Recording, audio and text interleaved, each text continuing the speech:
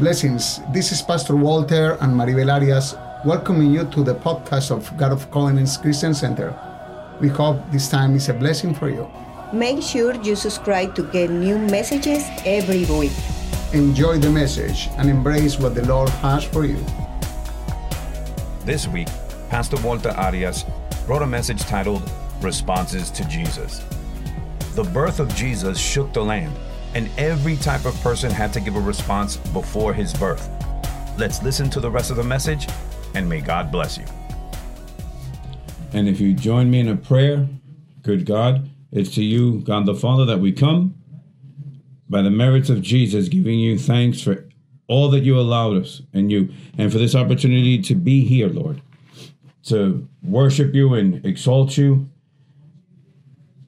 to have our heart as an offering, even with our finances are presented before you. But Father, we need to hear your word so that you edify us through it.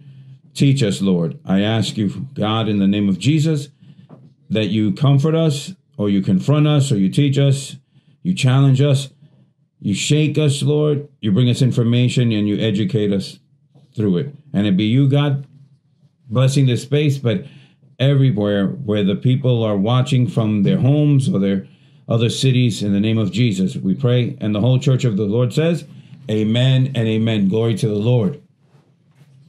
This is a season to speak or continue speaking, like all the year that we spoke of the Lord Jesus Christ in the way that God, through salvation, and it's the birth of Jesus shook the land, and it didn't only shake it, but continue shaking it. Every type of people in ancient times, before God became man, they had to confront themselves with scripture and with the written prophecies or the dictated prophecies of the birth of he who was going to come as a savior. Those generations that didn't have the blessing of seeing him come, but they waited anxiously, that they died waiting for his arrival.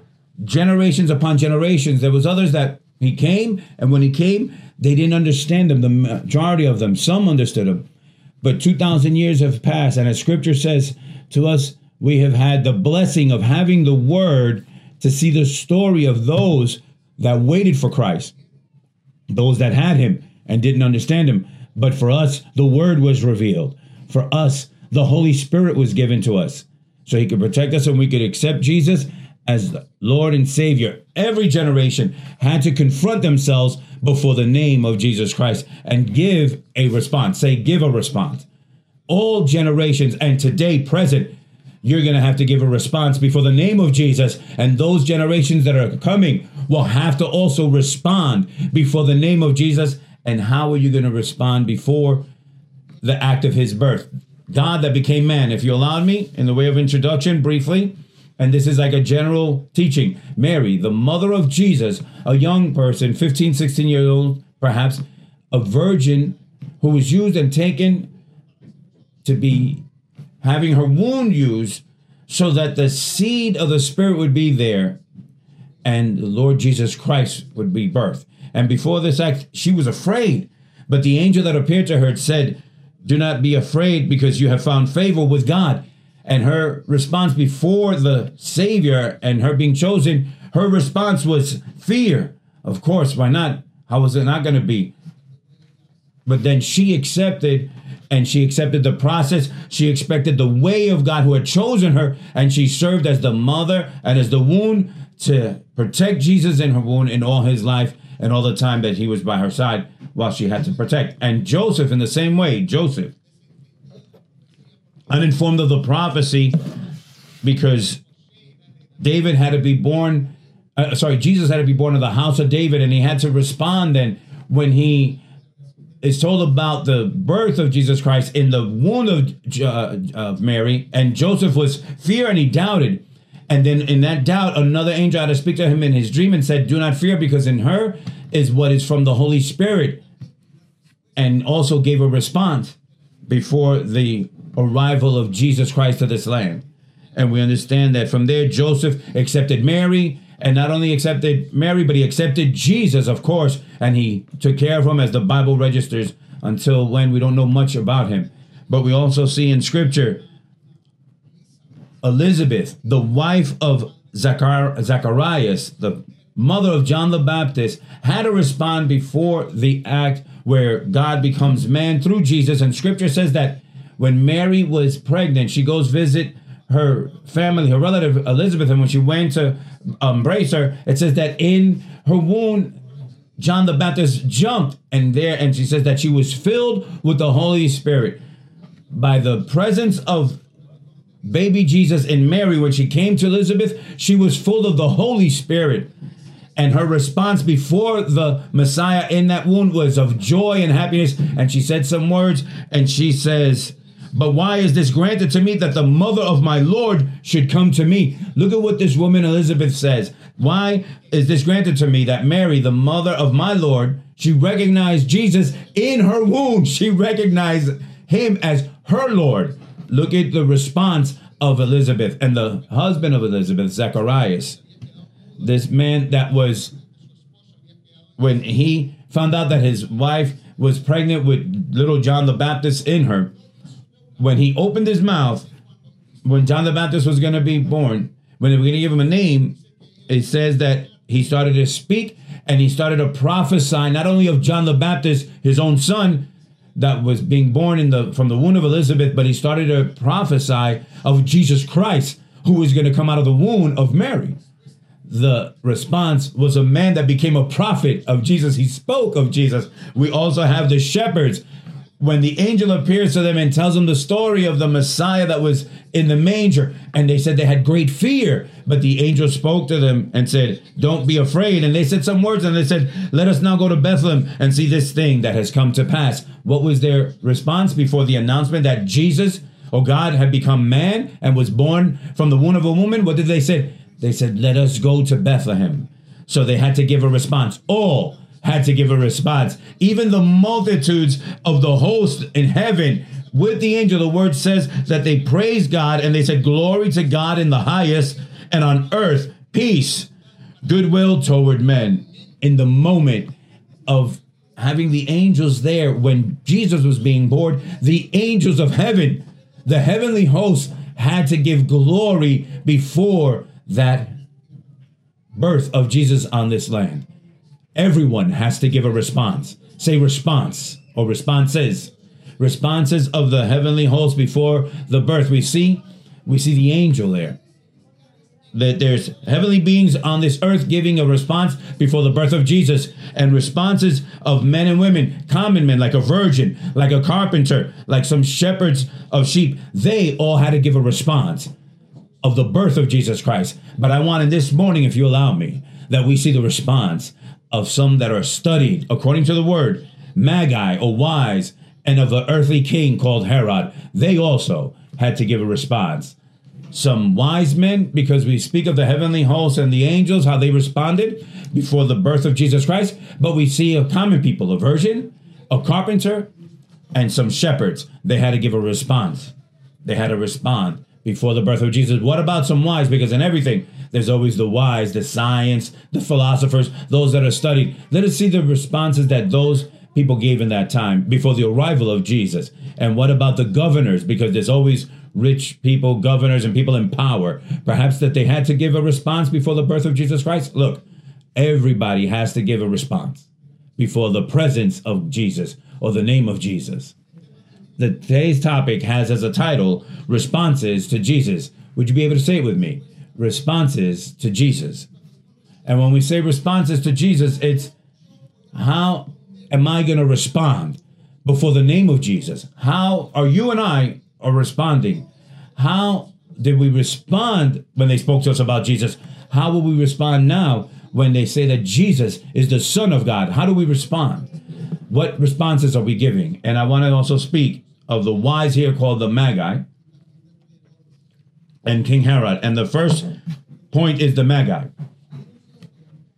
But so that we can see this, we have to go to Scripture. And I want you to go to, please, in Matthew chapter 2, verse 2. In Matthew chapter 2, verse 2, the following.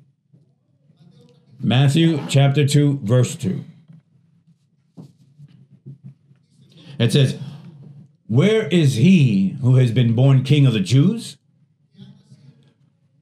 For we have seen his star in the east and have come to worship him.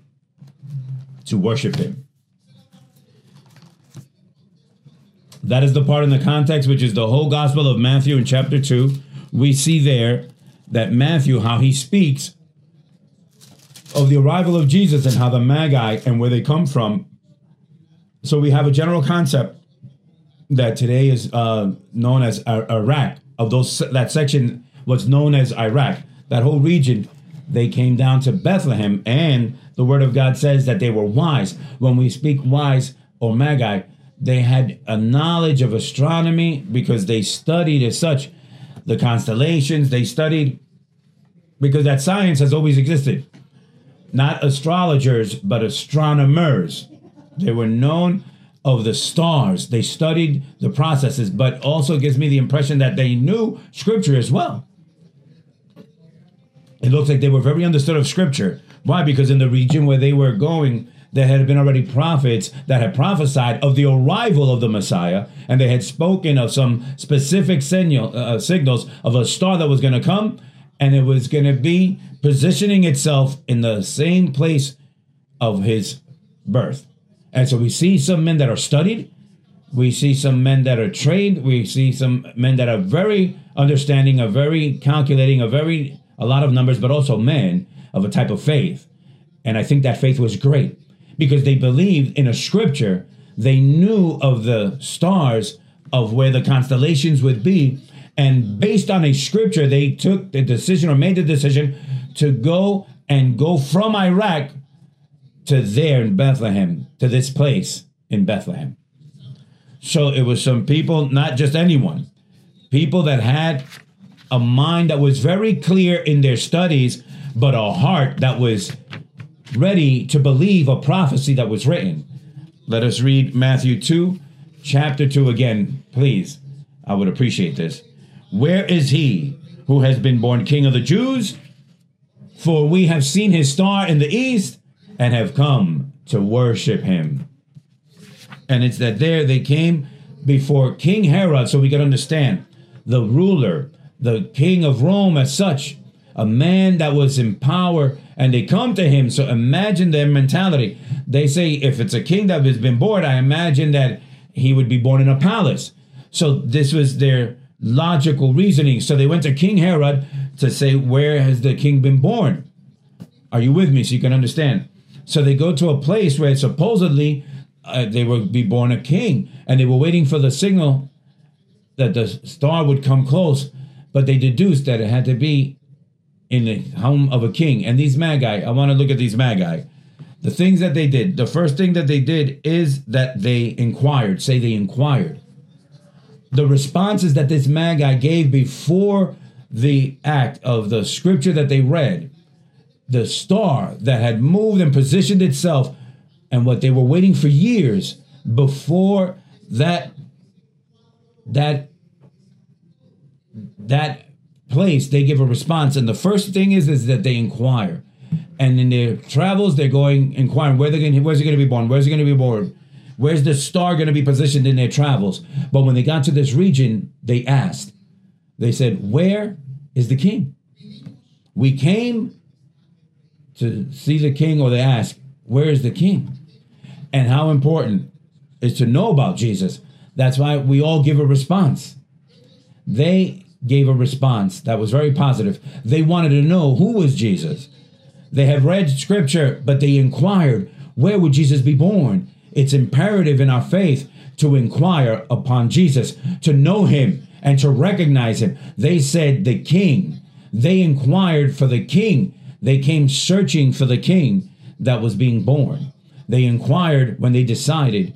When we inquire, when we decide to listen to someone that speaks to us of Jesus, when we say to someone, speak to me a little bit more, I'm inquiring about Jesus. When you and I congregate to listen to the word, we're inquiring, and inquiring is to ask ourselves. We're making questions or asking ourselves, who is he? And that is a coherent act with a human being when he wants to get together with God. Are you with me? You coming here are inquiring, And that is correct. And let us continue doing it. It's imperative to have this in your heart. A response before God. Who is Jesus? It's important to seek his essence in scripture. It's necessary to get into it. When you and I get into the ministerial school, when we go to a Bible study group, when we go to a spiritual retreat, every time that you do that, you have to understand that you're doing it for the motivation that you want to know more of Jesus Christ. Every time more. Who is Jesus? Who is Jesus? Who is Jesus? Let me tell you that all the books of the Bible have to do with Jesus. All the books of the Bible show the essence of Jesus from Genesis to Revelation. There's not one book of the Bible that doesn't talk about Jesus. The whole Bible shows things that are shadows. Moses is a type of Jesus, so you understand. Moses was used to take out a people from Egypt, from slavery, to be taken to a promised land. That's called a type of Jesus. In other words, Moses is a shadow of the truth, because Jesus is he who came to take us out of Egypt, out of sin, out of slavery, out of the sin of death, to put us in the place of glory and blessing. When we see a Joshua who followed Moses, this young man, he was used to take this people, to take them out of this place from the Jordan, to pass the Jordan, and to give them a land of blessing. Joshua is a type of Christ for us as well. For the Hebrews it was. So Christ is the revelation of every book of the Bible, so that you can understand it.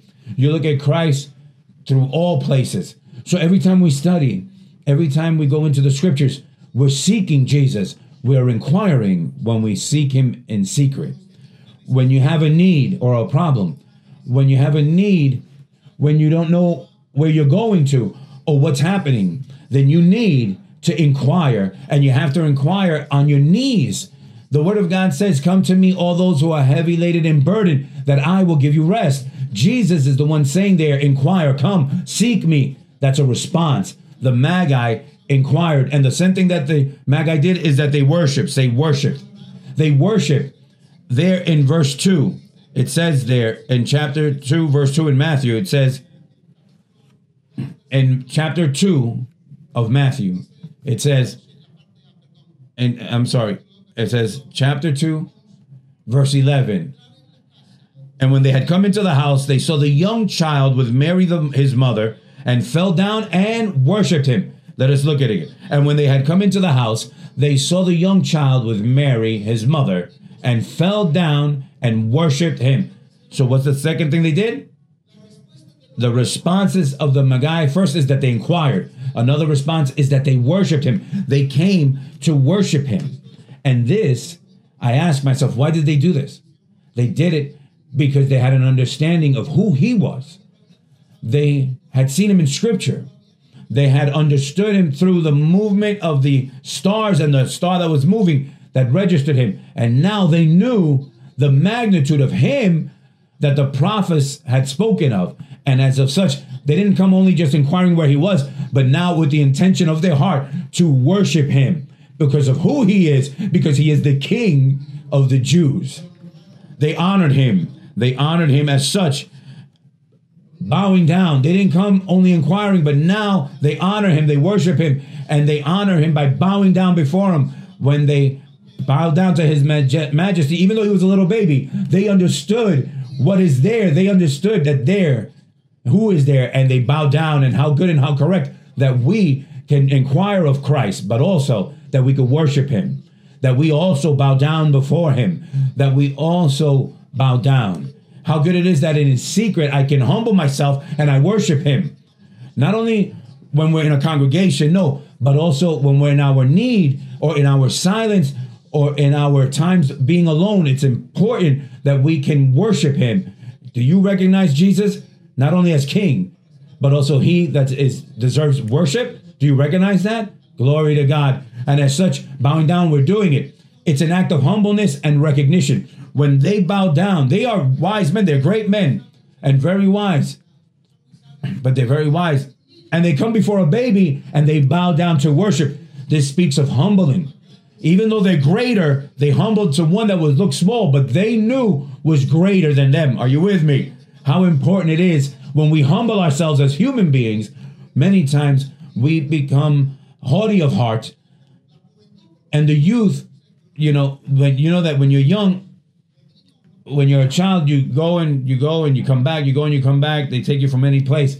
But there's a time that we have consciousness and we start to grow.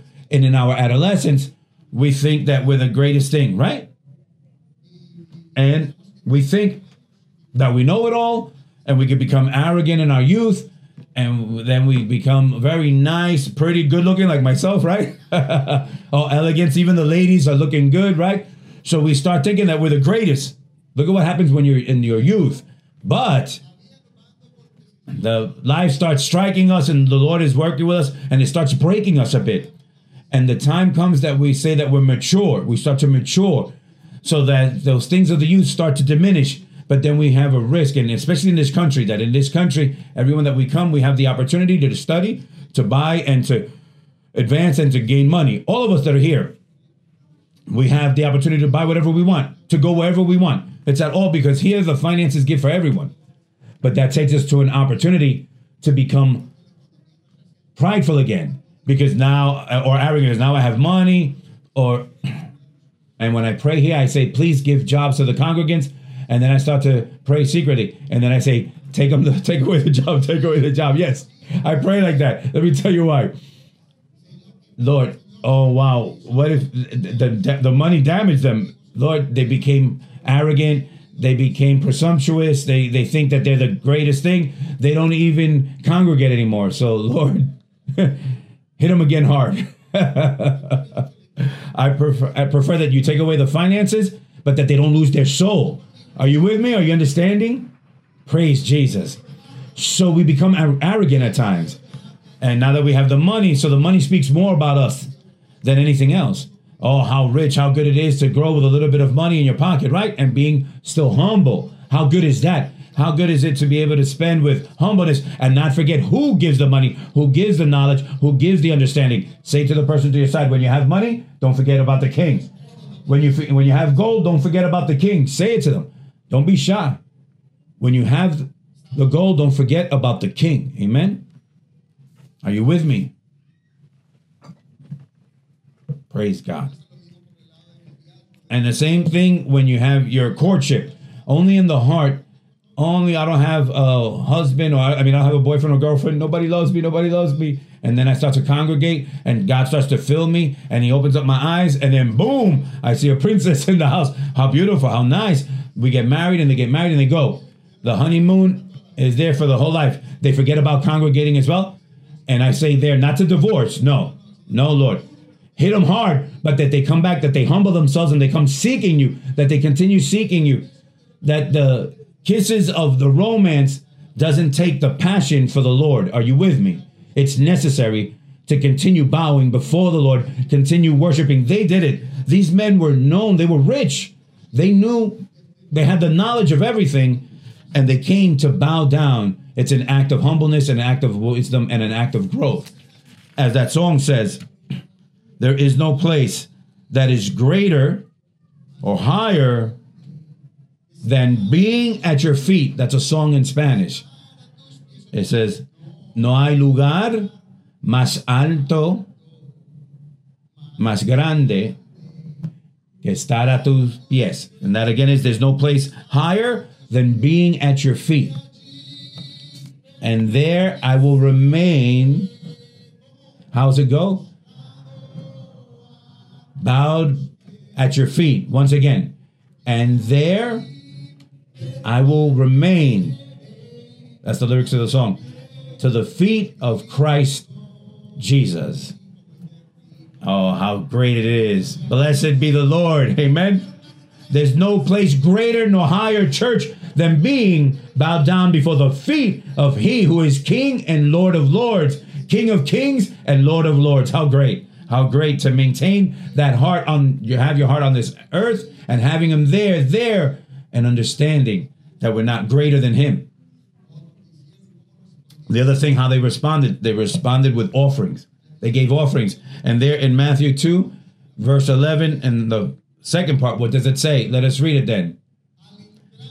And it says, and when they had come into the house, are you with me? And it says, and when they had come into the house, sorry, I'm going to read it all, not just the second part. I'm going to read the whole part again. And when they had come into the house, they saw the young child with Mary, his mother, and they fell down and worshipped him. And when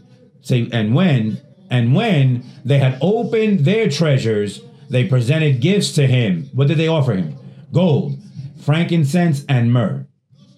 Not only did they inquire, reading scripture and looking where the star was going to direct them and marching till there, but they also worshiped with their hearts, and they humbled themselves, and they left their knowledge, their greatness, and they bowed down. They fell down before him, but now they opened their treasures and they gave him tribute with frankincense, myrrh, and gold. The Bible doesn't get confused. The Bible shows us everything. We seek him and we worship him and we honor him with everything. Say to the person to your side, with everything. With incense, frankincense, myrrh, and gold. Each one of those has its significance. But I want to stay on point that this wise man knew that he was the king, Jesus. And as king, he needed things for his kingdom, for his reigning. And it was understood in that time, the governors, because they had the authority and everything in all the kingdoms where they exercised their kingdom, they had the ability to say, this person dies today and that's it. And that's it. Simple. A king would do whatever he wanted. Like the kings had a power that when a woman would come to them and they liked, they would say, ask me what you want, even to half of the kingdom. Look at what the king can give to a person. So ask me what you want and I'll do it for you. Ask me what you want and I'll do it for you. If something that they understood in that time is that the kings, you would give them tribute. To the kings, you would give honor. And they came with the attitude, understanding correctly that Jesus was the King of the Jews. And we understand that he is the King of Kings and the Lord of Lords. And as such, they came to give him tribute to the king, because the king is the owner. If the king is the owner, he's the owner of everything. And I understand that I am only an administrator of what he gives me and allows me to minister, but I have come to give tribute. But they knew that they had to give to that king, as they were recognizing him, from them frankincense, myrrh, and gold. Every king receives honor. And my question is, are you, or do we honor Jesus with everything? Because at times we inquire of him and we come and we worship him and we cry and we bow down. The other thing is, do we offer him of what are our goods, our talents, and our possessions? Because what they had, they gave to him. And we have to learn that as well. And Dr. Morales was touching on the topic of the tithes and the offerings. Let me say, that's an act of a coherent act of a Christian being and recognizes who are they before. So God is the owner of the gold and silver. The Bible says that. And God doesn't need my money. No. And he didn't need their money, because if not them, he would have been able to provide a blessing for his family in another way. But he used them, and he wanted to use them. And they were a vase of a blessing, or a cup of blessing, so that Jesus would have a stable house and his mother and his father would have finances to raise a child, because he is the King of Israel. Are you with me? Our worship is accompanied with devotion. Say to the person to your side, our worship is accompanied with devotion. Our talents and our positions should honor the King. Do you honor God with your talents? Do you honor God with your finances? Or do you say that for yourself and you saying you're king and the Lord, but this I am in charge of 100%. Keep that in your mind. Take that in your heart. And the other thing that they did is that they turned away. Say with me, they turned away. And when I said that they turned away, it's not they turned away from the faith.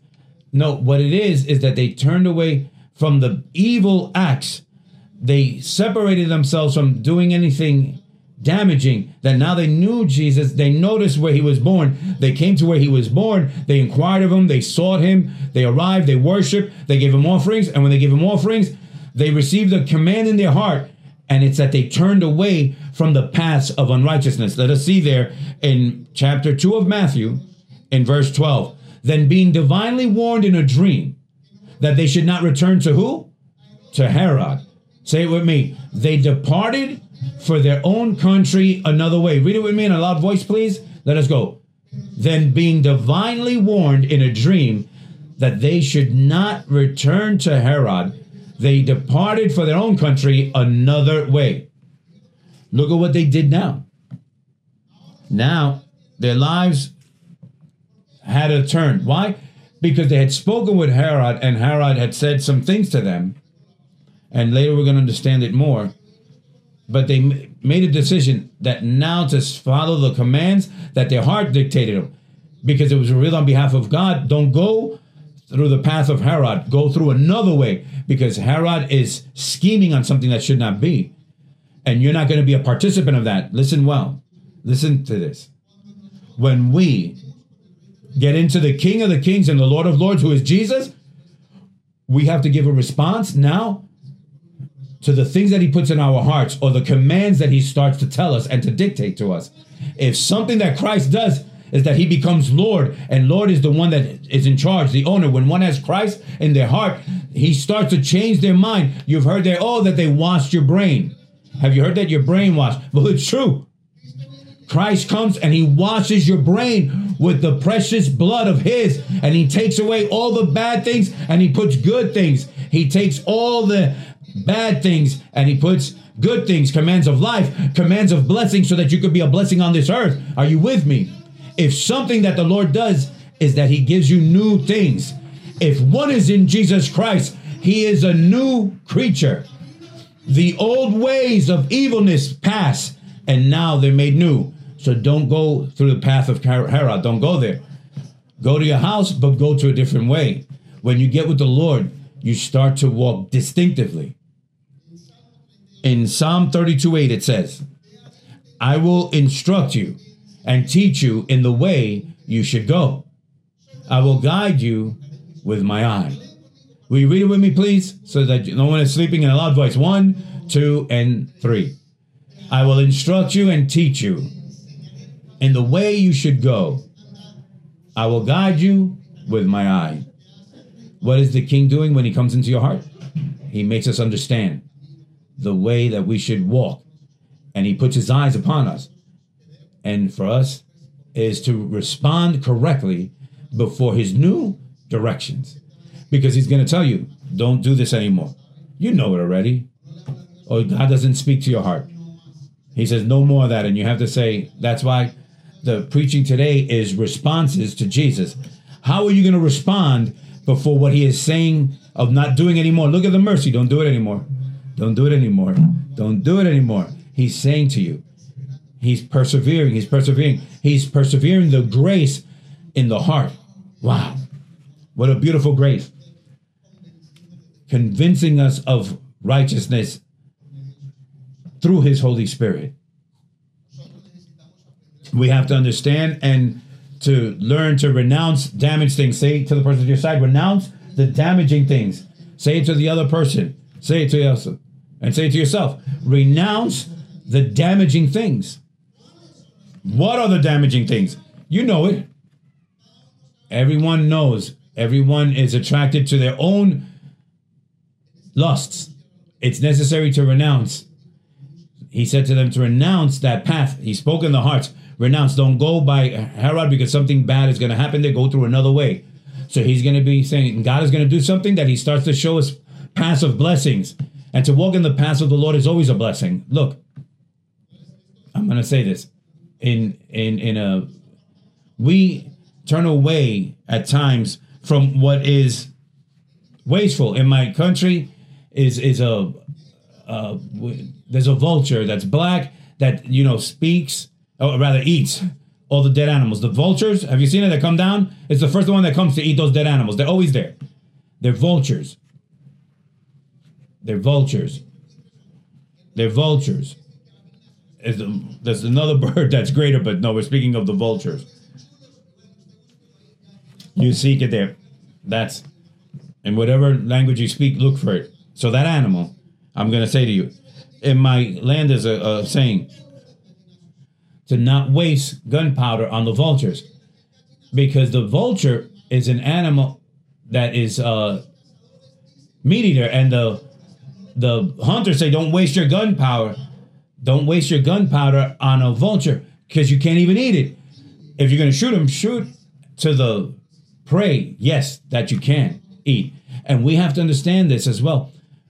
When we're in the Lord, how they learned it. They told them, don't waste your gunpowder on a vulture. And because they weren't Paisa from Colombia, they didn't understand that. That's what they were saying that. Don't go to Herod. That person is a stubborn, thick-headed. Don't waste your strength. Don't even think. He's a bandit. Listen, I translated easily. One has to learn to discern who they are speaking to of the Lord and who not to speak of the Lord. You have to learn. One cannot be better than God. There's times when you have to leave a person to God. You say, listen, I already spoke and I spoke, Lord, but this person is taking away my strengths. This person is finishing with me. This person is taking everything from me. This person irritates me. This person mocks the word. They mock my faith. They mock everything. And you have to learn how they did it like the disciples did. Jesus told them, go to the cities, go to the villages, knock. Where they receive you, say, peace be with you. And if you give you peace, enter, speak with them. But if they don't receive you, it says, shake the dust off you. Right? And they will see what they do with the word that was preached to them. They will see with the opportunity that came to them. But you have to learn to analyze who you're going to speak to. I'm going to tell you a little story.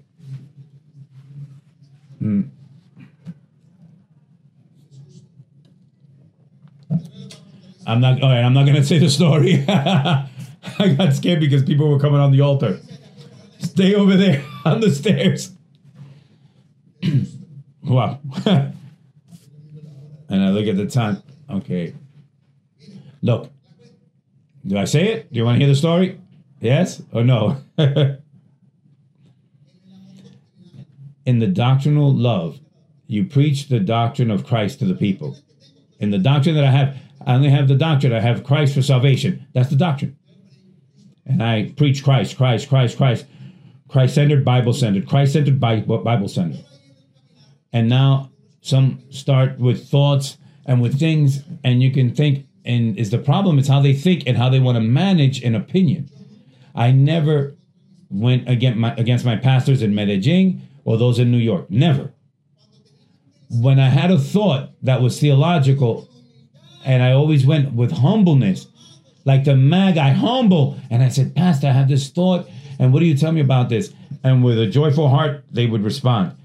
And I would then, but I never went arrogantly to say and try to teach them something, or to come and to step on their faith and say, oh, you're mistaken. I never did that, and nor will I ever do that.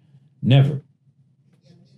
And here in the church, you have those blessings in time. I'm saying in the 14 years of this church, And there was a time when a young person started to change the doctrine. And he's Christian, but now with a lot of thoughts and a lot of things, glory to God, but in his change of doctrine, there was other youth of the church started to embrace that doctrine. They started to cause a pain here and a wastefulness, and I'm trying to deal with one, but look at what the scripture says, my brother, but look at what scripture says, and well, it was a wasteful time of trying to save, and Lord, what do I do with these young people? What do I do with this? And they were more determined to do what they wanted to do. So they started to compare me with other pastors of the city. To compare me, what's that? And there was a point that one day, one of them calls me, and I wanted to attend them, and then they asked me through the car, can I ask you on the phone? And it says, look in scripture, look at such and such. And I start to heat the oil and look at this, and this is this, and this is how this. And I said, look at the text, and look, this is revealed. And I was so tired, and so mentally wasted, and having a desire to teach them. And I said, oh, okay, thank you for the word. Oh, I'm going to analyze it. No, he was refuting. And I was like, oh my God. And I'll tell you about the oil later. I went to lay down and rest and watch news. My child was resting as well. When all of a sudden, beep, beep, the oil, when I came down, that smoke was rising, and the house the kitchen in my house was on fire. And with that, I was scared, and I grabbed my son and I came out and I called 911, and the house was on flames, and there was flames, and I could not enter to get the dog from the garage to break the doors. The firemen came, the police came. We lost the house, look, all for trying to deal and give a word of life to someone who's a vulture. And from that day, I said, no more. I'm not going to waste. I said, Lord, you know I'm going to preach the word, and who wants to ask me is going to ask me. And if they want to come to my office, they can ask me. And if they want to call me and they invite me to their house to sit down and ask questions, I'm going to respond. But Lord, I am not going to risk my family or risk any of my possessions because someone who's thick-headed. Never again. Never again, Lord. Never again. The price Christ paid it. My brother and sisters, the ministerial school, the Bible study groups. You could call the office here. You could call us on our cell phones. We don't deny anyone. And, behind somebody, come, and that person mocking. The word of God says not to feed or cast your pearls to the swine, nor to the dogs, because they'll trample them on their feet. So these men, what did they do? They did not burn their gunpowder in Herod. Don't waste yourself on things that are no longer fructifying in your life. And I'm not talking about people, but things that don't give you results, but you're still there going and going and going. There's things that are no longer going to be. Turn away. Look for the Lord a different direction. Amen? Let us go into the second point so that they don't take me out of here. King Herod. What was King Herod's? That man also inquired. Look at what King Herod, he inquired. Matthew chapter 2, verse 7. Then Herod, when he had secretly called the wise men, read it with me. Are you with me? Then 1, 2, 3. Then Herod, when he had secretly called the wise men, determined from them what time the star appeared. Can we read it once again? 1, 2, 3. Then Herod, when he had secretly called the wise men, determined from them what time the star appeared. So he inquired of the appearing of that star. He inquired. There's many that ask themselves about Jesus. There's many who trace him historically. There are many, they ask questions of history and of knowledge. But the question is, but with what intention? What did Herod do? Also, he delegated. When I say he delegated, there's something curious here that I want to bring. And it says, and he sent them, let us continue reading, and he sent them to Bethlehem and said, go and search carefully for the young child. And when you have found him, bring back word to me, that I may come and worship him also. You with me? Matthew chapter 2, verse 8. What did he do? He delegated. What a beautiful behavior. That happens to a lot of people. When the man says to the wife, go, my wife, go to the church, and then later tell me about it. Or vice versa.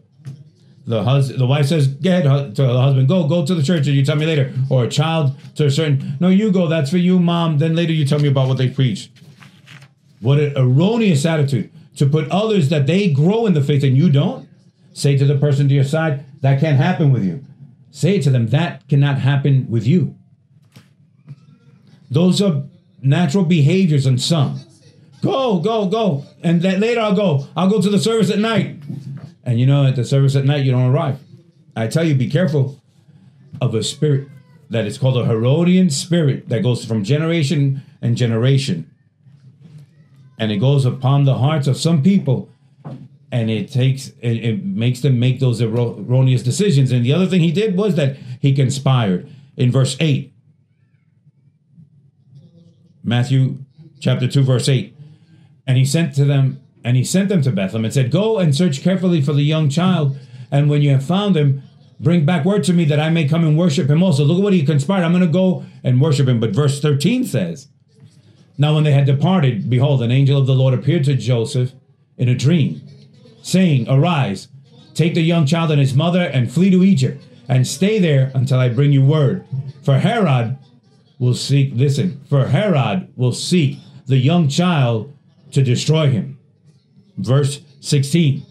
Then everyone in a loud voice. Then Herod when he saw he was deceived by the wise men, he was exceedingly angry, and he sent forth and put to death all the male children who were in Bethlehem and all its districts from 2 years old and under, according to the time which he had determined from the wise men. That Herodian spirit is very common. It's always been present and will be present. That spirit, that's the spirit that persecutes the church of Christ. That's the spirit that persecutes the children of the church of the Lord. That's the spirit that seeks and inquires, but with the end to break the work of the Lord. There's people that come here and come into the congregations to look, and they see everything bad. They see everything bad. Everything is bad. And when they make the list of bad, they go, this is bad, bad. Bad is your heart that you have of King Herod. Bad is your heart of, you don't see anything good, you see everything bad, because your heart has not been conquered by the King of Kings and the Lord of Lords. If it was for that, then Christ would not have entered into your heart. Analyze this. If Christ enters into the heart, it's to be good. It says he didn't come to look for the righteous, but the sinners to repentance.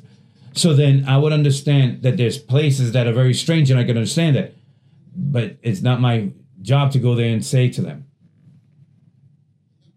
be careful that many people are going to try to bring you close. And behind them, maybe there's a spirit of Herod operating behind them that is saying yes to Christ, but to destroy the faith that you operate and the grace that Christ is within you. Are you understanding this, church? Be careful with the Herodian spirits, if you could call it as such. And church, please stand now.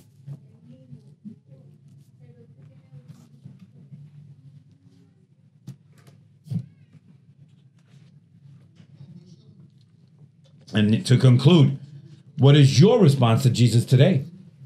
It's a question for you. What is your response to Jesus today? What response are you going to continue inquiring? Are you going to be conformed? Are you going to study the word? Are you going to still fall in love with him? Are you looking for him secretly? Please close your eyes.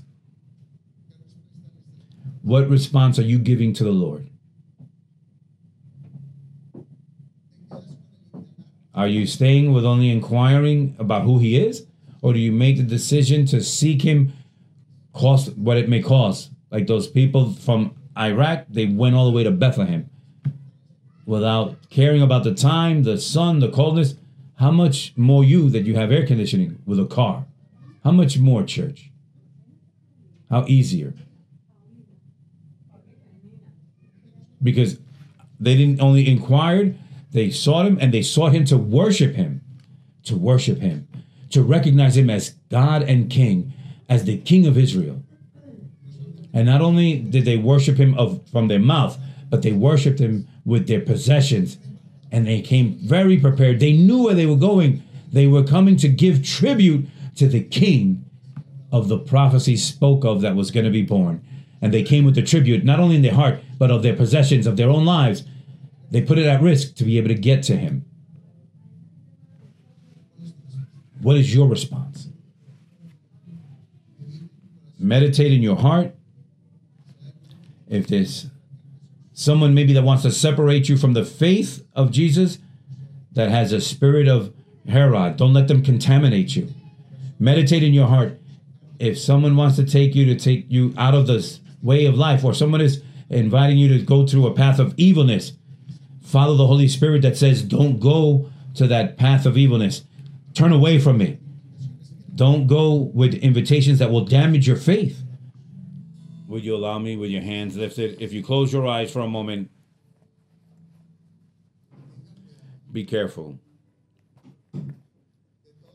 of all that is disguised as piousness and of goodness, because Herod did it. He disguised himself of piety and of goodness and eloquent and tender words with the end to cause a damage. Be careful. Be careful of invitations that are camouflage of goodness and tenderness. Be careful. Be careful of indecent proposals disguised of something cordial. Be careful. Turn away from that path of evilness and of cursing, and inquire well of Jesus. Worship him with all your heart, and bring him and give him all your talents. Offer it to him, your goods, your possessions. but remain. Remain. Father, I bless this people, Lord. I bless this beautiful church.